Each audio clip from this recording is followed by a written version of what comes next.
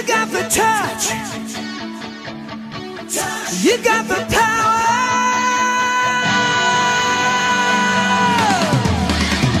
Yeah!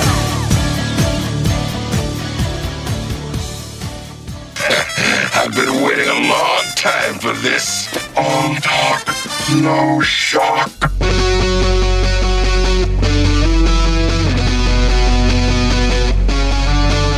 And now, from the Emerald City of Seattle, it's the Mike Seibert Radio Podcast. Your home for pop culture, Transformers, independent artists, interviews, Transformers, and stuff and things. Also sometimes Transformers. And now, here he is, the man that's more than meets the eye, Mike Seibert. Hey, welcome back to Mike Seibert Radio. I am your host, and today my guest is Emmy Award-winning artist Stan Bush. Hey, Stan, thanks for taking the time to join me here today. Hey, how's it going? It's going really well. It's an exciting time to be a Transformers fan, and it's especially exciting time to be a Stan Bush fan. Now, as folks might know, Stan Bush obviously is known best for his songs The Touch and Dare from Transformers the movie. He's also a member of the Transformers Hall of Fame, but his other well-known songs include Capture the Dream from the 1996 Olympics, as well as Never Surrender and Fight to Survive from the Jean-Claude Van Damme classic films, Kickboxer and Bloodsport, respectively. And I want to talk about those iconic classics because, I mean, those are favorites of so many of ours, and those songs and those films are important to us. Believe me, we're going to talk about Dare and The Touch. Don't worry about it. But we've got some really great fan questions for Icon Online as well. But before we get there, I'd first like to start with talking about your brand new album, Dare to Dream. That's available for purchase now at stanbush.com. And Stan, it's your 14th studio album, but Dare to Dream being released, it feels weird to call 2020 last year because it still feels like it never really ended. But with Dare to Dream being released in 2020, I would imagine that there are some differences in how this album in particular came together, that might be different than some of your previous work. So maybe let's start there and let's talk about Dare to Dream. Yeah, great. Yeah, so the first song from the album was written actually about a year and a half ago, came out in the summer of 2019. We did a music video for it, the song called The 80s. Can't stop this feeling of the 80s. For me, the dream still lives on. Wow. When I hear that music, I still go crazy. It's like those days are never gone. When I hear that 80s song. And the 80s is about 80s music, of course, and the feeling that it gives you when you sort of you go back in time to being a kid or whatever, and you know how music kind of does that. It takes you back in time. And anyway, it's a song about 80s music, and we did a music video, and my son plays a young me in the video, and he even rented a VW bus to get the whole time machine vibe going, you know. Mm-hmm. So that was a lot of fun. So after that, then later in the year, there were a couple of more songs that I wrote, and but the bulk of the album was written in 2020. Myself and my producer Holger Fath. It was sort of an interesting time. I mean, it was a really rough time for a lot of people, and with the COVID and all that. But if there's one sort of silver lining, is there was it was like a creative time, and also myself and my producer, we were able to just sort of focus in and just work on the album for pretty much most of the year. And anyway, we're very happy with how it came out. The reviews have been terrific, and people really seem to love the new album. It was actually voted number 10 album of the year last week or 2 weeks ago. So, it's really getting well received. Very cool. Well, congratulations. And again, I really enjoyed the album, and I think Thanks. a lot of folks that are fans of your music from Transformers and maybe some of your other stuff from the 80s, you might not be as familiar with some of your other music. And again, this is your 14th studio album, so you've been prolific this entire time. And so one of the things I wanted to spotlight during our conversation here is that if you're a fan of Dare and The Touch and Never Surrender and Fight to Survive, go check out Stan's website and go check out some of those classic albums, because like that's kind of the headspace that I've been in personally for the last couple weeks, just kind of in preparation for this conversation. But what I have found is that in doing so, I've really found myself with like an extra spring in my step that I think I've been missing the last couple months.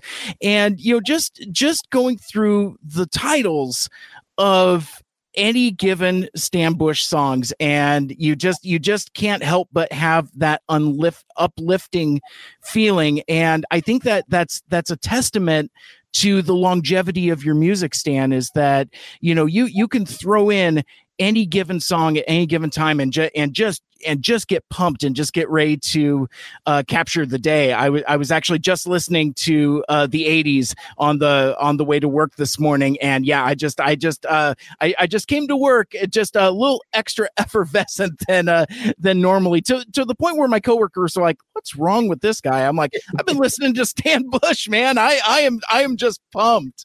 Oh, that's nice. Thank you.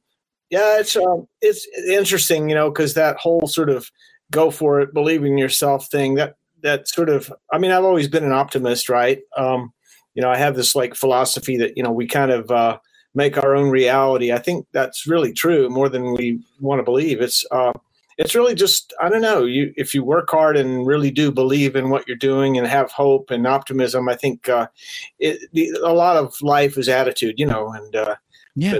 But I've been very blessed and, maybe lucky too, I guess. And but it's kind of like The Touch sort of started a whole thing for me about that kind of thing. I like writing those sort of motivational where, it's also a little bit spiritual too. You think about where all this comes from, of course, is God, and it's, I don't know, it's just a really good thing, to sort of, I don't know, I've gotten fan mail over the years, but it's just very humbling, that, to hear that stuff about, how, especially like The Touch and Dare, those songs had given a lot of people sort of, some sort of feeling of like, what I mean, that can-doism sort of. Absolutely. And again, that's why I wanted to call it out also, is because like, for many of us, those songs, especially Dare for me personally, is just, it's been a powerful inspiration throughout the vast majority of my life. And Stan, at this point, you have entire generations of fans that have found that inspiration in your music there. Oh. But I guess the next thing I would like to talk about, because you talked about the video for the 80s, which again is incredible, and I've already talked about it once, but I really enjoy that song because not only does it invoke, I mean, it invokes the classic feeling of the entirety of the 1980s, whether it's films, whether it's music, because like I can hear inspirations and textures in there that obviously are your signature sounds in your music as well, but I could hear other bands and other eras, and it's very transportative, and I really enjoyed that.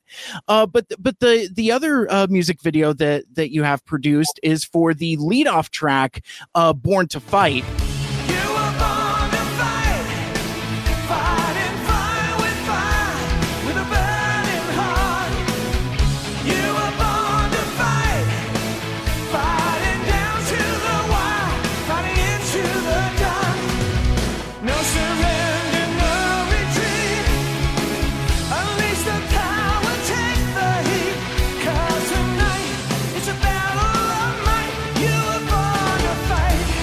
again, like I mentioned, I was listening to the album on my way to work, and when that song starts up and it's like, you were born to fight, it's just like you can't help but be pumped up and just ready to tackle the day. But there's a music video for it, but also it's my understanding that song has been featured in a couple of Netflix anime in cartoons, and I was wondering if you could talk about that briefly.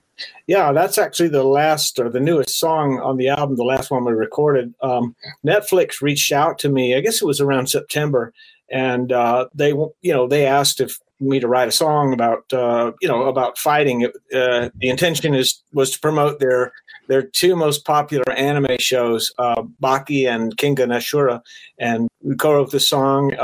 Got Lenny Macaluso, my co-writer of The Touch. We got together and wrote Born to Fight. And anyway, the song came out great. They loved it. And so we, did a music video that they produced with me. And it includes, footage from the animated show. Yeah.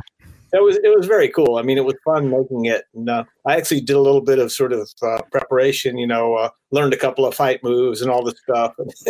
my wife does fitness training, so she helped me with some of that. And it came out pretty cool, actually. It's like I don't know, I really like that style of music anyway. And it turned out it was a great opening track for the album. And but yeah, thanks. It's definitely a mission statement. Like, it just grabs your attention and it starts you on this journey that the album Dare to Dream takes you on. Because one of the other things that struck me about the new album, Dare to Dream, again, it's available at stanbush.com, but it's not all just hard rocking, hard driving tunes. There's a lot of introspective tunes in there as well. And I was going to ask you about that. I think you alluded to it earlier, but with the majority of the songs being written and produced within the year that was 2020, I would imagine that that had to be an inspiration on kind of like the whole of the album, because it feels, to me at least, it doesn't feel specifically like a concept album, but it's close. Like there's a lot of thematic elements that kind of carry throughout those 11 tracks. Oh, thank you. Yeah, I like an album that has sort of a wide array of stuff. You have like, rockers, and of course, like there's a big love ballad, Live and Breathe. And, there's also a couple of ones that are sort of more introspective, like the times of your life. It's kind of about appreciating every moment and living life to the fullest. And of course, Dare to Dream. And there's another one called Dream Big that have a similar sort of theme of like, go for it, and dream big. In other words, reach for stuff that maybe, you wouldn't have thought you were capable of doing and whatever. And it's just, I don't know. I really like that sort of element, and that song, Dare to Dream, came out to be like this, the title just sort of popped out of nowhere. I had this really cool musical thing going, and I was working on the chords and melody, and I thought, wow, this is going to be really good. And then all of a sudden the title just like pops into my head. It was like, I don't know.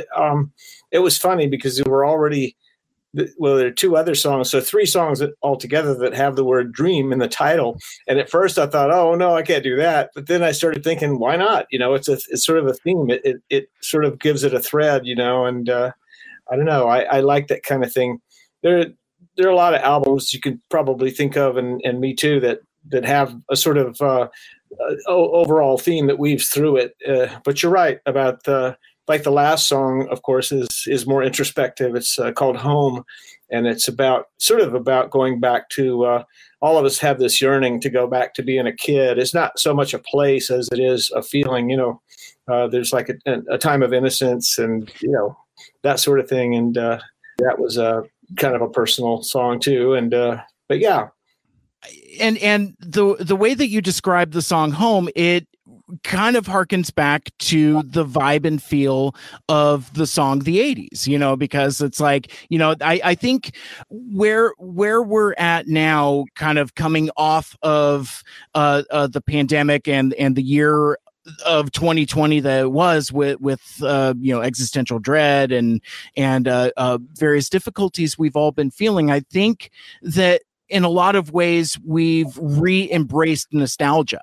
Like, we're going back and listening to our favorite music. We're going back and watching our favorite movies and TV shows. Mm-hmm. So in a way, listening to your album Dare to Dream kind of had that the feeling of nostalgia while still being new and vital and relevant, if that makes any kind of sense. Oh, thank you. Yeah, as far as the 80s style of music, I mean, that's sort of part of me. I never really left the 80s. I'm kind of stuck in I guess that's a lot of us, right?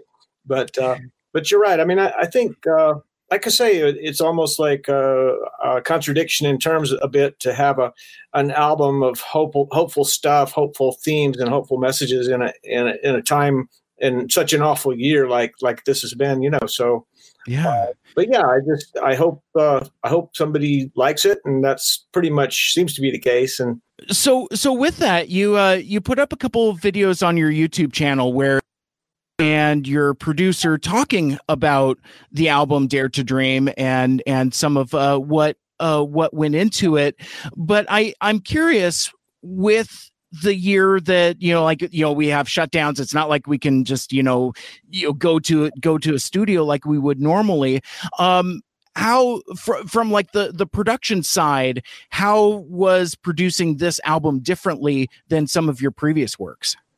Well, we did the recording was all done at my producer's house, so studio in the garage, that kind of thing. So we weren't actually in a public studio where we had to go in and safe distance and all that garbage. Yeah. So it was just he and I mostly. We did bring in a drummer, mutual friend of ours who's a great drummer, Greg Gamick. So yeah, this is really how we did the last 4 albums. I think this is the 4th one I've done with Holger, and he's incredibly talented guitarist and plays keyboards and does all that stuff. And he's a joy to work with. He's like, he's my best friend. So I think I said that in the little video. But it's just that's one of the things I've always wanted throughout my career. Like back in the 80s, the actual 80s. You'd spend $100,000 on an album, $125,000 recording an album, and you'd be in a studio, right? And it'd be, $75 an hour or whatever it is, sometimes more. And so you had to like move quickly, and you didn't always get what you wanted. Maybe the arrangement wasn't all there, and this kind of thing. So in a way, working at home is awesome because there's no clock on the wall. I mean, Yeah. Interesting. That's really cool.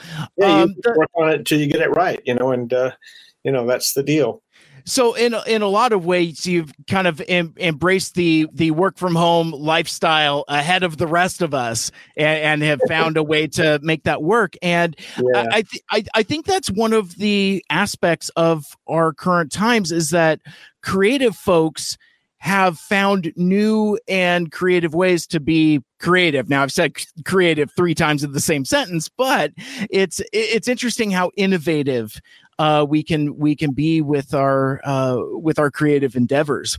The last thing I'd like to ask you about the new album before we move on to our other topics is I'd like to ask you about the cover art.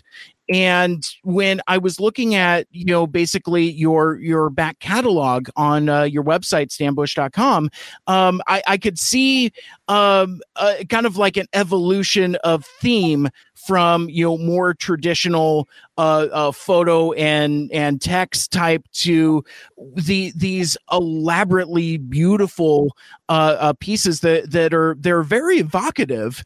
And so I was wondering if we could talk about your album art. Yeah, there's a guy in Italy, an amazing artist. His name is Nello D'Alamo, killer artist. He did the artwork for the last 4 albums of mine. Anyway, Nello's great. They're sort of surreal and things that are sort of not possible in nature, gravity-defying sort of abstract things. And the latest one actually has a floating ship, like a sailing ship, and this guy who's like probably a teenager or older teenager, standing on this up on this rock and watching all this stuff, sort of a dreamscape theme. And actually, the floating ship was my idea, but he executed it beautifully. And on the back cover, you see the teenager, sitting up in bed, and he's like awake in that scene. But it's kind of a thing about dreaming, and Yeah. But yeah, I thank you. I really I think the artwork is very cool, and I've gotten a lot of compliments on it. Very cool. Well, thanks for taking the time to discuss Dare to Dream. Again, Dare to Dream, Stan Bush's 14th studio album, is out now. It is available at his website, stanbush.com, along with several other of your albums as well. So I pick up a few others while you're there as well, because I know I have. I've got a little bit of catching up to do, and it's been a really cool journey, kind of discovering and rediscovering your music, aside from the things that everybody knows, which is what we'll get into next. When I introduced you, Stan, at the top of the show, I introduced you as an Emmy-winning artist. Now, folks might not necessarily associate Emmys with music. It's television. Stan Bush, what is your Emmy award for? It was Song of the Year for television in '96. The award was given in '97, but this song called "Till I Was Loved by You."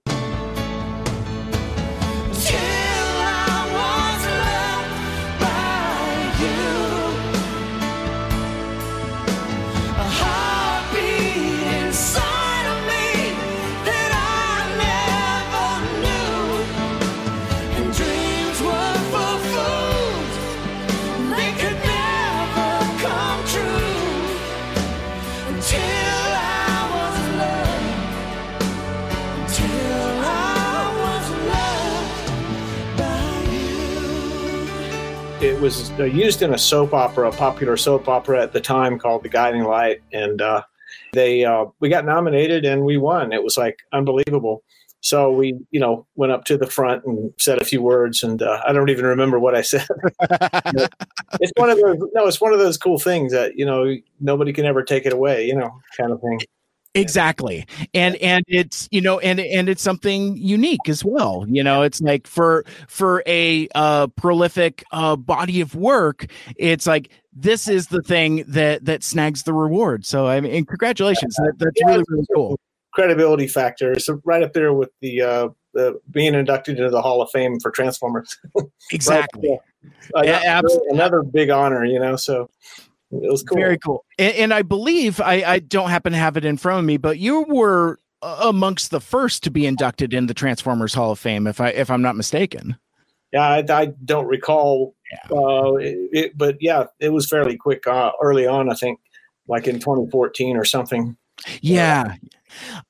So before we get back into Transformers, I would briefly like to talk about your work in the Van Damme universe. Both Bloodsport and Kickboxer are iconic movies of the 80s as well. I know there are just as many diehard Van Damme fans as there are Transformers fans.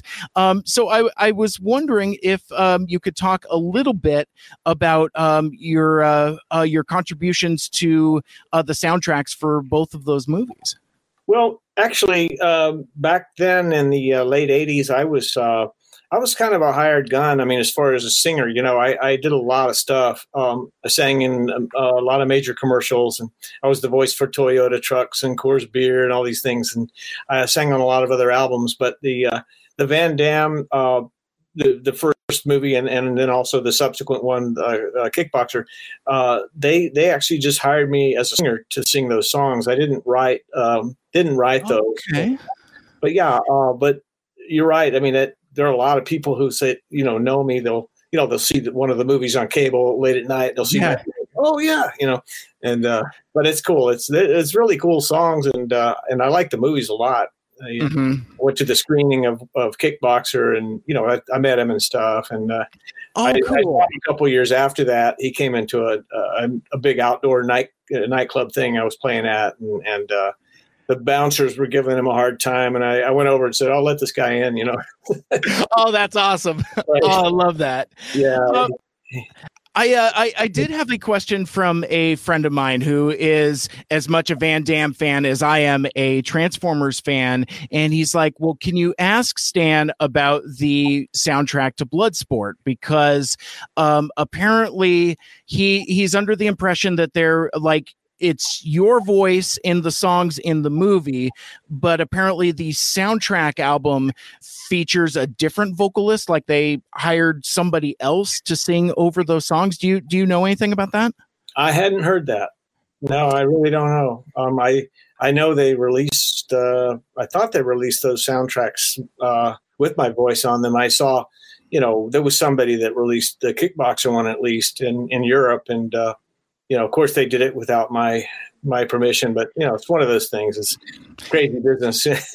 You kind of keep track of stuff, but some things get away. But it's just, but yeah, it was cool. It was just one of many things out there that I did. And just like I did, I got called sort of at the spur of the moment to go sing on a soundtrack album for Sailor Moon, and a song called "She's Got the Power." And She's got the power.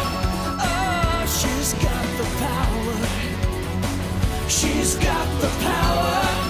Yeah, she's got the power. I remember I went and sang it, and people still ask me about that. Oh yeah, I hear this voice on Sailor Moon. She's got the power, and it's a cool song. So, It's also anime. It's a fun one, and it seems like, again, there's that common theme, that Stan Bush theme of empowerment and fighting to win. And it's again, I could see that connective tissue there. And yeah, I had a couple folks that were Sailor Moon fans call that to my attention as well, and it is a really fun song. Sailor Moon isn't necessarily my first best fandom, but I checked it out and I really, really dug it. Nice. So from there, we talked about your new album, Dare to Dream, and coming up next, I have some really good fan questions from fans of Icon Online that will be coming up at the end of January. But I couldn't get out of here without talking about those two iconic classics that are a matched pair, but have kind of different stories. I was wondering if you could share with us. I know you've told the stories a million times, but somebody's show is somebody's first show. Could you tell us the story of Dare and the Touch from Transformers the movie? Of how they got in the movie and that sort of thing? Yeah. Yeah. Well, okay. I was signed to Scotty Brothers Records, and Scotty Brothers had the Survivor and a few other bands. We recorded The Touch. We wrote it originally, Lenny and I, with the idea of the movie Cobra with Sylvester Stallone, and it didn't end up in that movie. But the record label, they told me one day that, so The Touch is going to be in the Transformers movie, and they said, it's an animated movie about robots, and I'm like, okay. So, but little did I know it was going to become this huge phenomenon, So it's been a cool ride. I mean, my association with Hasbro has been awesome.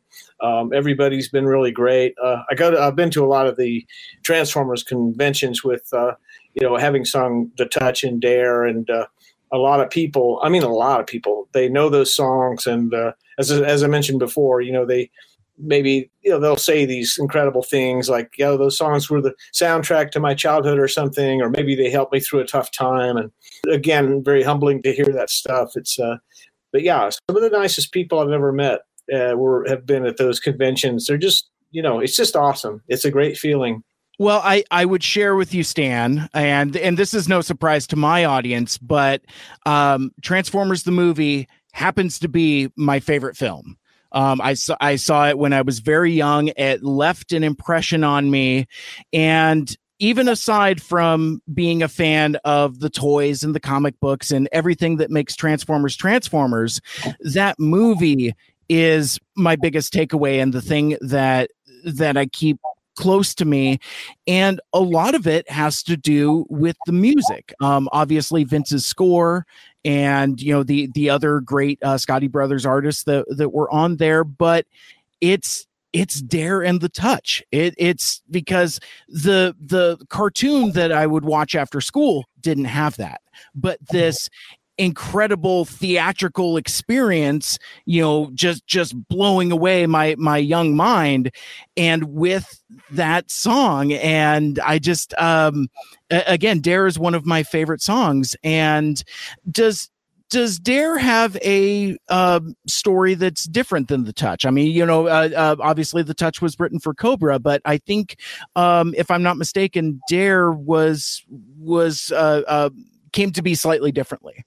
Yeah, that was written by Vince DiCola and Scott Shelley. I wasn't actually a writer on Dare, but they had me sing it. And right. Yeah, it wasn't on my Barrage album, but it was on the soundtrack album for the film. And but yeah, Dare's a great song. I every time I perform, I have to do The Touch and Dare, of course. And yes, but it's cool. It's also a very uplifting song. Absolutely. And with that, since we're within the realm of the Transformers, let's move on to some of these incredible fan submitted questions for Iacon Online. And I'd like to start with, I guess let's talk about Legacy in a way. Like, did you have any inkling that the songs that were used in this transforming robot movie would resonate so strongly with fans 35 years on? I had no idea, honestly. That was a complete surprise. As I said, I think the first of the conventions Vince DiCola and I both went to, it was in '97, and it was in Rochester, New York, I believe. And the people were just incredible. We performed, by the way, together, and did a few songs like Unplugged, and Vince and I played some together, and but just kind of grew from there. And I've attended and performed at several of the BotCon. Like I say, I didn't have any idea that was going to happen. But like I say, if you got to be known for a song, it may as well be a good one. So The Touch has had a life of its own. I mean, the Boogie Nights, and I guess you have that coming up. So we'll kill that one. Attack it when we get to it. I mean, we're here now. Let's because you're right. I mean, the Touch has its own special legacy that's beyond Transformers the movie. It's fascinating how the lifespan of a song can go. Like a song that you guys wrote for a Sylvester Stallone movie ends up in a Transformers movie, and then later on ends up in Boogie Nights, as well as kind of a pop culture staple. And so, given the success of The Touch in Transformers the movie, what were your thoughts when the song was used in the movie Boogie Nights? Well, first of all, I thought it was hilarious. It was a spoof on the '80s, and Mark Wahlberg pulled it off perfectly. It was just awesome. You got the touch. You got the power.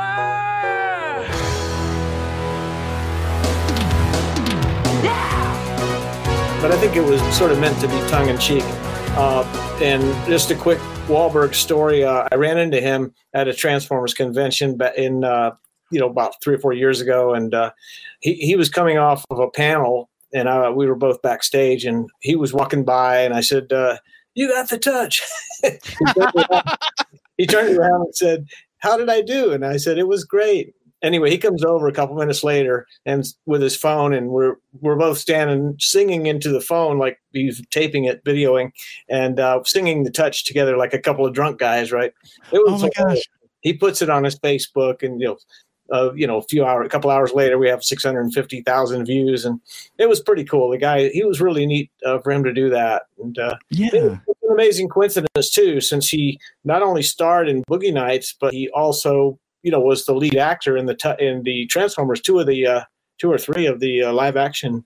Yeah. So what a coincidence, right? And It's such it's an incredible coincidence. It's a small world, but also unfortunately a slight missed opportunity, because like there's times where Mark's character is driving around in a truck, and like there's just that super fan in me that just wish he would have spun the radio dial and that song be on, and just, you know, don't dwell on it, just like, you know, just kind of like acknowledge it with a nod or something and then turn the dial again. But I think that just would have been a really cool way to kind of complete that circle in terms of like his involvement and the song and Transformers. You're right. Yeah, that would have been a cool gift to the fans, you know. And as it was, of course, Bumblebee movie did finally use the touch, and that really cool cameo thing where, you know, so it's all good. Yeah.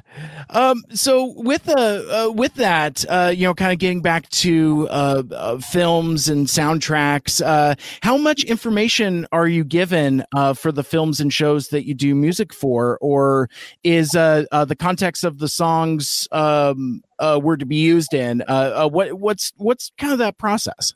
Well, generally, I think when I get contacted to use one of my songs in, you know, either a film or a TV show, they generally already know what song they want and that sort of thing. It's not sort of, hey, can you write this for this? You know what I mean? But in the case of the Netflix thing recently, that was sort of contracted me to write the song, you know, but, or commissioned is a better word probably.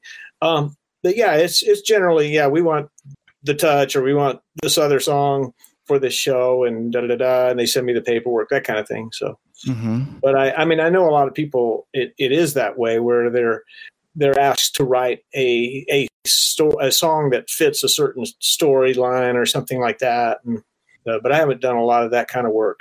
Usually the people are familiar with my work, or like I say, they want the touch or something, you know. Yeah, that makes sense. Now you had mentioned your the Barrage album earlier, and I've got a couple fan questions related to that. What's your connection to Rocket Richey? And he rocked guitar on the Barrage album, and 20 years later suddenly appears on your song Southern Rain. And so I guess first we could talk about Rocket, and then also talk about Southern Rain, because I watched that video on your YouTube channel. It's incredibly heartfelt and touching. I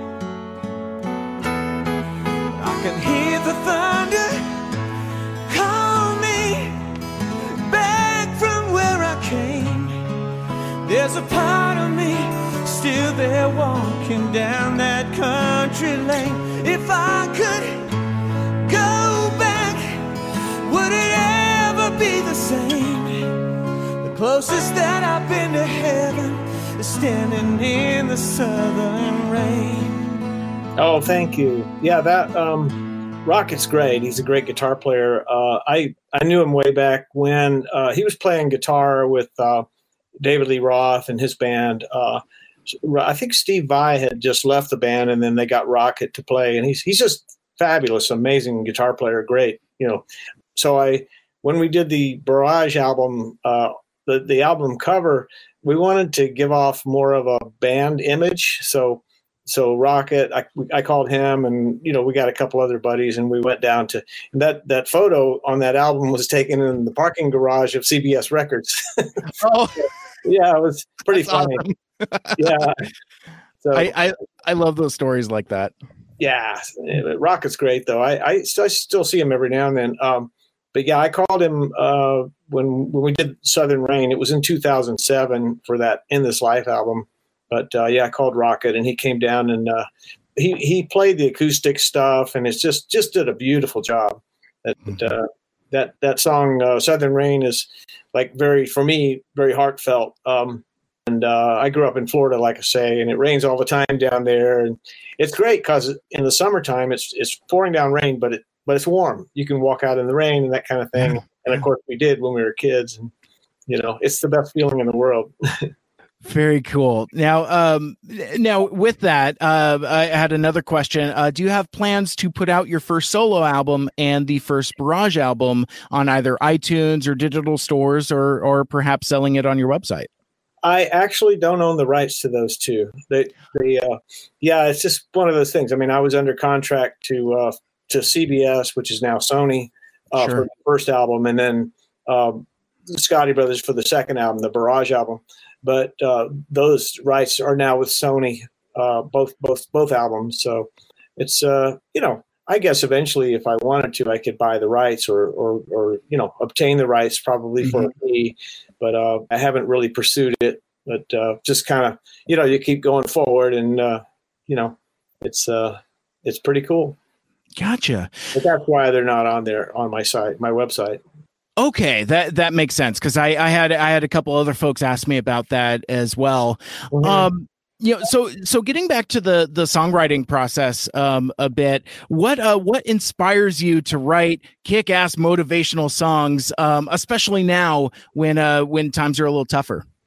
Well, yeah, just like I said before, I think there always could be more positivity in the world. I think there's a lot of stuff, a lot of dark stuff these days on TV and everywhere. And it's I don't know. I to me, I'm all about hope and optimism. It's just that's just who I am. I've always been. I had a happy childhood, a close family. My parents were awesome. That kind of thing. And I think that sort of shapes who you are. And anyway, that's just. I don't know. What can you say?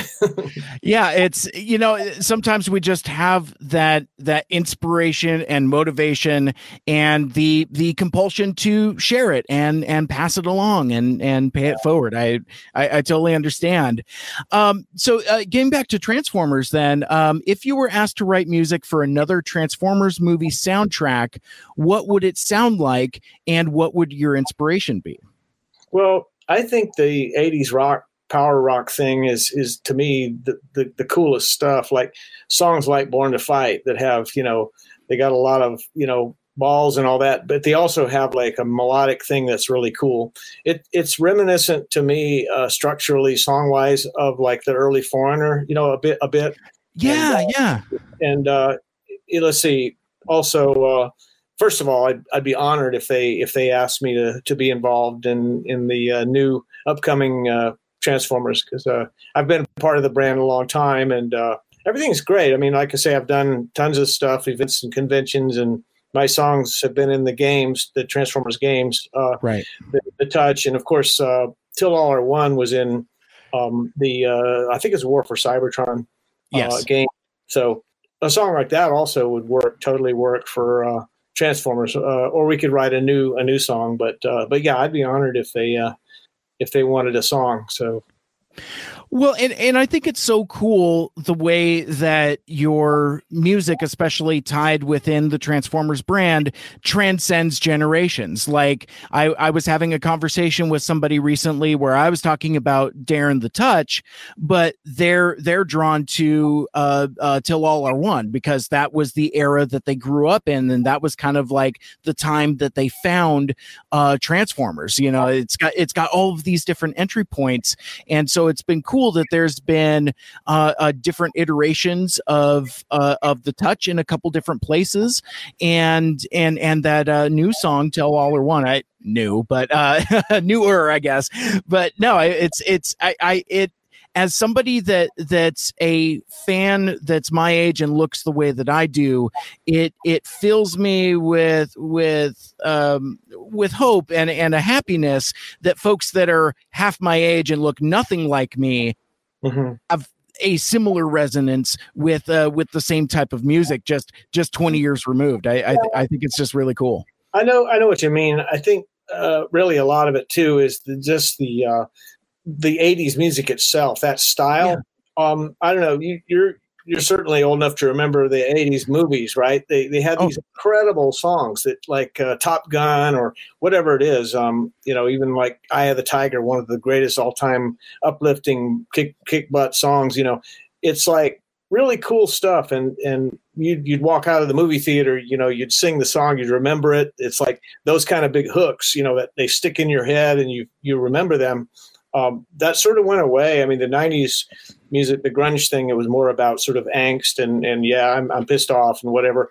And I mean, things have kind of evolved, but I think one of the great things about 80s music, and that's why I think that there's been a resurgence, is because of that sort of, the big hook, the big 80s hook that people remember. And, the songwriting, it was a cool time, I think, for songwriting, because the songs had a neat structure. And one of the things I do is I change keys a lot. I modulate, and so, you're listening to the song and then it'll go to a new key and you're like, wow, it's like, I like to surprise people. To me, I really try hard not to do something that, is predictable. So. Absolutely. Very cool. That's awesome. This is kind of left field, but one of the questions we got, is it true you did the jingle for the Freddy Freaker Freak phone commercial? Yes, it was a favor for a friend. I swear I had only been in LA about 6 months or something by then. And this guy asked me if I would do it. And then, then I immediately was all over what it was at the time, sort of like the music video channel, like MTV or like VH1. Yeah. Maybe before that even, but okay. Yeah. And it was just a sort of I don't know if you remember 900 numbers. You call up. Oh yes. Yeah. Oh yes. They bill you per minute on the call. They bill the caller, in other words. So this person had this idea of making money doing that, and I didn't really know the whole story, but I just said, he's a friend. I'll do it. It's the freak phone, and here's the party freak. Freddy Freaker, dancing new sensation, grabbing the nation, doing the freak. Call now, 1-900-490-FREAK. Join the party, the fast and easy way to hear what's scamming from New York to LA. Call now, 1-900-490-FREAK. What's happening, what's jamming, party till you drop. Dial and hear the action, what's hot and what's not. Call now, 1-900-490-FREAK. $2 a call. That's funny. When I was very young, right around the time I saw Transformers the movie, actually, I ran up a pretty hefty phone bill calling Santa Claus on a 900 number. Oh no, because like it would be there on the commercial, and I would call it, and and I remember my mom was like, "Who are you calling?" I'm like, "Santa," and she's like, "Okay, no, we need to have a conversation about what this means." So, at least it wasn't phone sex, Santa's not too bad. Yes, that is true. Or Miss Cleo, she didn't see that one coming. So what sticking with music, what's some of your favorite music apart from your own music? The music that you've written yourself. What are some of your favorites? Well, it's funny. I mean, I don't really keep up with modern music too much. I'll hear, occasionally there'll be a cool song that I'll hear, but I have always been a big fan of the Eagles, and Don Henley particularly. The guy's an amazing songwriter, and he's probably one of my favorite artists. And I've always liked the Zeppelin, and like I mentioned before, the early Foreigner stuff. Just great songs. But yeah, it's all about the songs. I mean, I grew up during the late 60s, early 70s, and when they had of course the Beatles, but then later, there was this, soul music, basically, R&B, Motown. It was like the best stuff, some of the best songs. It's just incredible singing and playing, and just, throughout the 70s, they had all these incredible bands like, America and Elton John, incredible. I've always loved Elton John, his stuff. And so, yeah, it's kind of it's not just rock, but, only rock. I've listened to everything. Back then, radio was all over the map. You could turn on AM radio and you'd hear Jimi Hendrix, and then you'd hear Bridge Over Troubled Water or something, Yeah, for sure. It wasn't all segmented and compartmentalized now like it is now. So going back to Transformers, I realize now I should have organized my questions a little better. But going back to Transformers, you're part of the Transformers Hall of Fame. So as such, folks had a couple questions about the franchise for you, starting with who is your favorite Transformer? Bumblebee. That's a solid pick. Now, if you could choose which side, which faction, would you choose the Autobots or the Decepticons? I don't know. They're both pretty cool. Probably an Autobot because initially they were considered sort of more the good guys, But I understand they kind of help each other now, and it's sort of evolved from there. And yeah. Yeah, I mean, good guys are great, but bad guys have more fun and generally dress better. That's a good one. Yeah, I mean, those are some sharp looking bad guys there, but I digress. If you yourself, Stan Bush, if you were a Transformer, what would you be, and possibly what would your name be? Oh boy, I have no clue. Honestly, I don't really have an answer for that one. But I don't know. I got you. No, that's fine, because some folks kind of gravitate to ground vehicles, like, oh, I would be a Jeep, or like I want the feeling of flying, so I would be a jet, or a semi truck, like Optimus Prime. We'll go with that. There it is. Perfect. Yeah. I love it. So what we've talked so much, Stan, about how inspiration is kind of a common theme within your music, and how that feeling is passed along to us fans that we enjoy in. But what do you do to pump yourself up? What inspires you or fills you back up when you start to feel down? I just go outside. I mean, it's I live in the hills outside of Los Angeles, and it's a beautiful area. Got a hilltop cottage with a view, and do hikes and stuff. And I just like to be outside, and and exercise, of course. Working out. Sure. That pumps me up, literally and figuratively. So it's important, I think, to move and get out. Because I think that seems to fix whatever's going on, with, all of us we get stuck in this, it's a incredibly, crazy world these days. And just living and working in the modern world is stressful, and I think all of us have to find our own sort of release. And so with we've talked pretty extensively about your songwriting process, but when you write music, which is harder, the verses or the choruses? Probably the choruses. I think because you need to come up with a hook that's going to be memorable. You want something that's, first of all, catchy. Second of all, hasn't been done to death. You want to have something that sounds sort of original. And I don't know, it just seems like you can get away with a verse as long as it builds and has I usually do sort of what they call a B section, is sort of between the verse and the chorus, like another little section, a B verse or B section, we called it.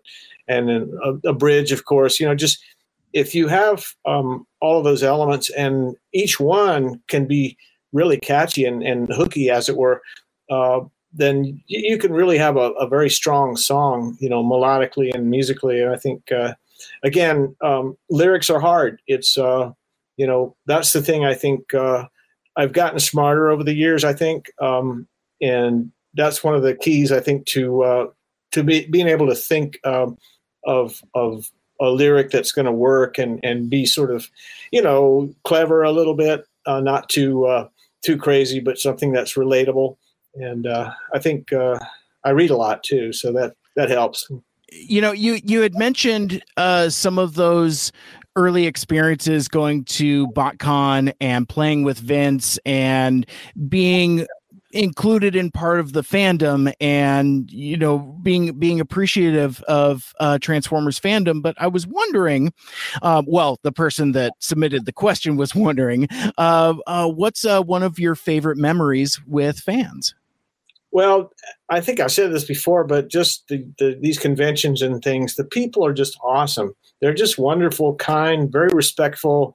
When it's, first of all, it's humbling, like I said, for, if you have sort of people lined up to get your autograph, it's like, how do you explain, I mean, I don't deserve this, I suck, whatever, you know what I mean? You have all these thoughts that you're sort of not worthy. And it's just humbling is the main thing I can say. And these people have been wonderful. And I mean, I've, like I said, I've received fan mail over the years that they say wonderful things about the song, or maybe what it meant to them as youngsters and so forth. Maybe they were in a tough time and it helped them through it and overcome obstacles in life. And one of the cute things, I had a fan when a little kid wrote me a fan letter, and he says, "You're my biggest fan." He had it backwards. Oh, that's sweet. I love that. I love that. Yeah. That's adorable. Now, I forget if I asked you this earlier or not, but were you familiar with Transformers at all prior to Scotti Brothers basically putting your song "The Touch" in this Transformers movie? Yeah, I had let's see, a cousin. He was 9 years old at the time, and he had a Transformers toy, and he was showing me how he could turn it from a truck into a robot. And and it was done. And I mean, I couldn't do it to save my life. I was like, I understand. So that was I knew what they were, but that was the extent of it. So in the beginning, I learned more over the years, like I said, being associated with the brand, and mainly from fans. They would say, "Oh, yeah, this one does this," and that kind of thing. And yeah, very cool. So as we get close to closing out, and again, my guest is Stan Bush. We have been talking about Transformers and fandom and all kinds of other cool topics of, music making process. But we've also talked about his new album, Dare to Dream, which is available now at his website, stanbush.com. So you'll definitely want to check that out. But Stan, as we get ready to close out, I got a couple more questions for you. And you've done a bunch of work with Disney, like Mickey sports songs, songs from the 100 Acre Wood, and so on. And it's kind of outside of what I guess the types of music that Transformers fans are used to from Stan Bush. What's that relationship been like with Disney and making those songs? Well, like I say, I've had a long career as a singer, and I've gotten called by Disney and other people over the years to sing various things, and some of it I like I say, I'm literally on the project for a couple of hours. They'll say, "Oh, can you come sing this?" And yeah, there was a song, TV show rather, a cartoon that I sang on. That was a Disney. And I'm trying to remember the name of it. Anyway, but it was really good, and it'd be impossible for me to. I mean, half the stuff I sang on, I don't even remember. People will come back years later and they'll have like this demo. So, hey, you remember this? And I'm like, no. No, they would sometimes they'd send me a cassette tape, a week or two ahead, and I'd listen to it literally in the car driving there, and. But I don't know. It's been a long career. Really fun though. I mean, it's cool singing all kinds of different things, songs and different film things and whatever. But I even did a Disneyland park. They had a thing called Blast to the Past. It was a it ran for a while as it was like a 50s theme, 50s music. So. Oh, cool. I'm not familiar with that. I'm going to have to check that out. That sounds awesome. Yeah. So it's, it's just one of those things, I've sung a zillion things and, don't remember half of them, but right. But it's been fun. Well, I think sometimes, unfortunately, that's what we as fans and us as content creators kind of forget is that, like, you'll like you had just said, Stan, you'll sing a song once, but that song that you sang once and had that one afternoon that's somebody's favorite song, and they would listen to it in their room like every day. And it's just I mean, because I've discovered this when I speak to, like, you know, writers of the TV show, or even like the voice actors for Transformers or other things, and oftentimes, you know, there'll be that moment of, I'm sorry, I don't remember that, because, you know, what was, like, you know, a lifetime cherished thing was for that particular individual Tuesday. You know, just to kind of put it that way. But that's a really great observation. I hadn't really thought of it that way, but you're right. You know, it's probably the same with actors. You know, you see somebody that you're like, you know, and they barely remember doing it, but maybe it had a big impact on you, and it's kind of cool. That's I always thought, a little off the subject, but I always thought movies were like awesome, because you know, you think about, you know, okay, they spend $100 million making this great movie, and everybody basically who goes to see it at the theater, they pay some money, a little bit of money. And so they basically all chip in together to make this $100 million movie, but you get the full benefit of it by just, you know, paying for your ticket. You know, you get, you know what I'm saying? It's kind of a cool, it's a cool way to look at it. You know, it's like, absolutely. It's a great business. You know, it's a tough business. I mean, it really is. Yeah. You know, Los Angeles, it's like probably like New York City or something. You know, you really have to hustle. I remember back in the day when I first started doing commercials, jingles and all. I mean, you know, I would make cassette tapes, and I would send them out to all the music producers in town, and, you know, make follow-up calls. And I befriended like female singers, because they would refer you for stuff, because nobody who's looking for a singer doesn't know whether they want a male or a female, you know, that kind of thing. So there's no but yeah, it's just you know, it's one of those things, like, I guess like anything, you really push and work hard, you know, you can get some stuff going, you know, but I've been blessed in that way. Absolutely. Very cool. And, you know, we spoke of Dare to Dream earlier, and it's your 14th studio album, but what does Dan Bush spend his time on when he's not writing his next album? Do you collaborate with other musicians? I mean, and especially now at a time when touring isn't necessarily a thing, what do you do in between projects? Well, that's a good question. I mean, I spend a lot of time, like I say, you know, hiking, taking the dog for a walk, and different things. And my wife and I live in, you know, this place here in the hills, so it's kind of it's a cool location. First of all, it's not like I'm, you know, in some little apartment or somewhere where I can't even go outside. I mean, this COVID thing's been crazy in that regard. You know, people sort of housebound or homebound, you know. But I don't know. It to me, it's mostly family and friends, and you know, just trying to enjoy my time. You know, it's just like I say, you know, it's hard to and I read a lot. I mentioned that, so I guess. What does anybody do? You know, I guess this past year's been like so crazy. It's sort of off the charts of what would be normalcy, you know. So, you know, hopefully it'll open back up, and you can, you know, do the hang more, go out to dinner, and go, you know, play gigs with my buddies. One thing I should mention also is I have an acoustic band that here in LA. We're called Acoustic Saints. The bass player from Quiet Riot, the guitar player played with a zillion people. The drummer was with America and Tina Turner, and it's a really killer band. But we play like covers like Zeppelin and Henley, and just all the songs are like really cool. And the guitar player, the other guy, also plays violin and mandolin, so it makes it where we can do a really unique sort of combination of stuff. And it's a very special kind of band. You know, we've been doing gigs. That's another kind of side thing. So that sounds like a lot of fun. That sounds really cool. And that actually kind of transitions into one of my final questions here. Do you prefer the thrill of composing in studio or the thrill of performing live out on a stage? Wow. So they're two different energies. It's two very different things. They're very different, and they're both awesome.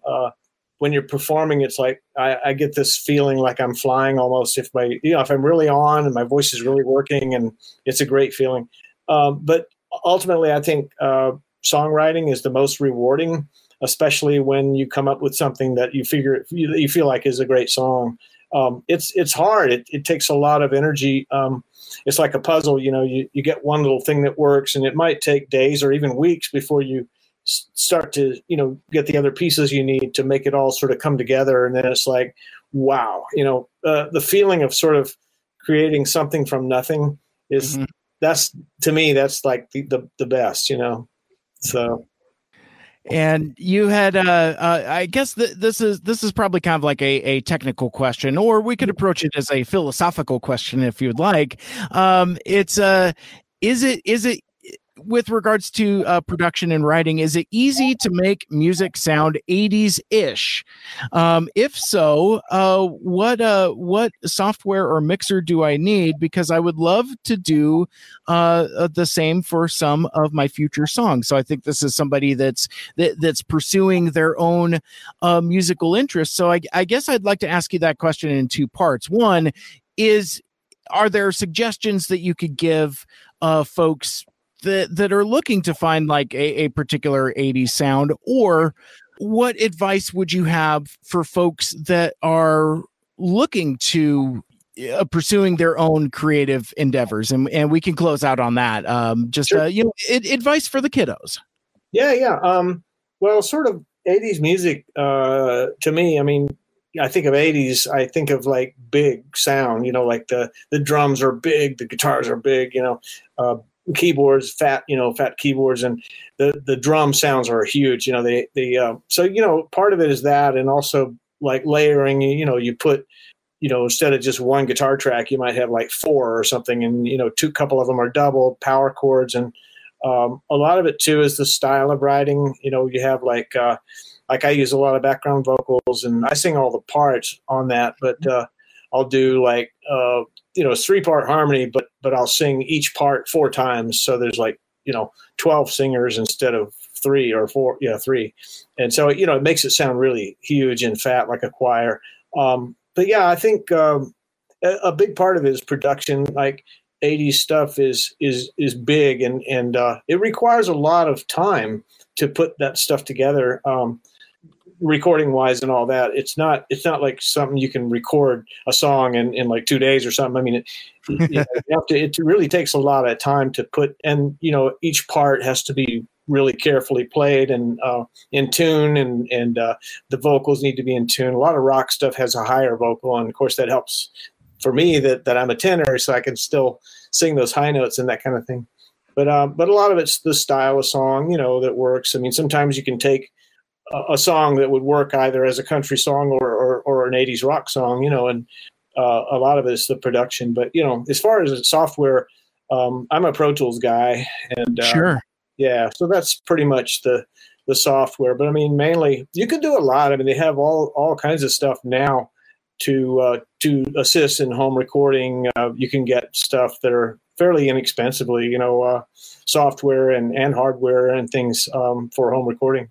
So it's come a long way. It's like I said, the albums that I've been doing with my producer Holger Fath, if you did that same quality, I mean, that sounds the new album, for instance, to me sounds better, or at least as good as the ones I did with the big budgets way back. Spend like $100,000 on an album, and now I can do the thing like with Holger, just for a lot less, just a fraction of the money, because of the way that the technology's come so far along, but there's other stuff too, about using the really good mic preamps and that kind of thing, and the A to D, that means analog to digital converters. That's another, people don't think about that, but that's really important. You want to get the high quality converters. So that's enough technical stuff, I guess. Yeah, I was going to say we could probably do an entire other show about technology and technique, but I appreciate being so generous with that answer. And Stan, I really appreciate you being so generous with your time and for answering through those fan submitted questions. That was a ton of fun. I really appreciate you being able to join us here today. Thanks for having me. It was my pleasure. Yeah, I mean, like you told people, you want to go to stanbush.com. I'm not going to spill the beans here, but there's something very big that's coming out in probably another week or week and a half, and it involves Transformers. So just keep an eye on stanbush.com, and you're gonna know what's going on then. So I love it. I cannot wait because I am a fan of Stan Bush and I am a fan of Transformers. So I get the feeling that this is going to be right up my alley. I think you're gonna dig it. So anyway, thanks again for having me. You're very welcome. Thank you so much. And that will wrap things up for this episode. Thank you so much for watching and for listening. And if you want to listen to my podcast, Mike Seibert Radio, and all of my past shows, subscribe on Apple Podcasts, Stitcher, Google Podcasts, Spotify, TuneIn, or wherever the heck else you listen to your podcasts. And check out the full show archive out on SoundCloud. Like, share, rate, and review the show. Let us know what you like and what you'd like to hear more of in the future. And until next time, wear a mask, wash your hands, and of course, make good choices. Awesome. Thanks. You've been listening to the Mike Seibert Radio Podcast. Follow us on Facebook, Twitter, and Instagram by searching at Mike Seibert Radio. Email us at MikeSeibertRadio@gmail.com. The spelling on that, of course, is SEIBERT. Call into the voicemail hotline at 231-224-MIKE. Once again, that's 231-224-6453. Special thanks to Michael Geisler for our theme music. For more like it, check out ByDoorMusic.com. This has been a Mike Seibert radio production. Hi, I'm Simon, Santa's chief elf. Want to find out how to get this giant Christmas whoopee? Call Santa at 1-900-909-2345 and he'll tell you a different Christmas story every day. Plus, he'll tell you how to get these Christmas whoopies free with the cost of your call. So call Santa at 1-900-909-2345. But remember, each 2-minute message costs $2.45, so get your parents' permission first. Okay, Simon, we're off to our next stop. Merry Christmas!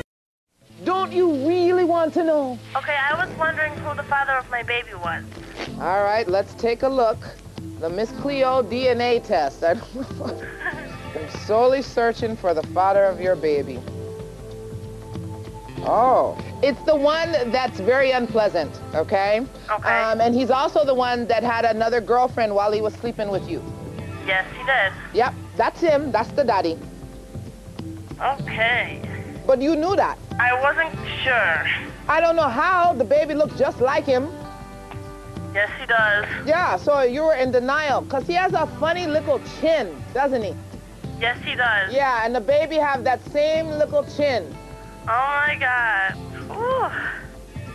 The cards can reveal things that you will never see by yourself. Call me now for your free tarot reading. Call 1-800-980-8637.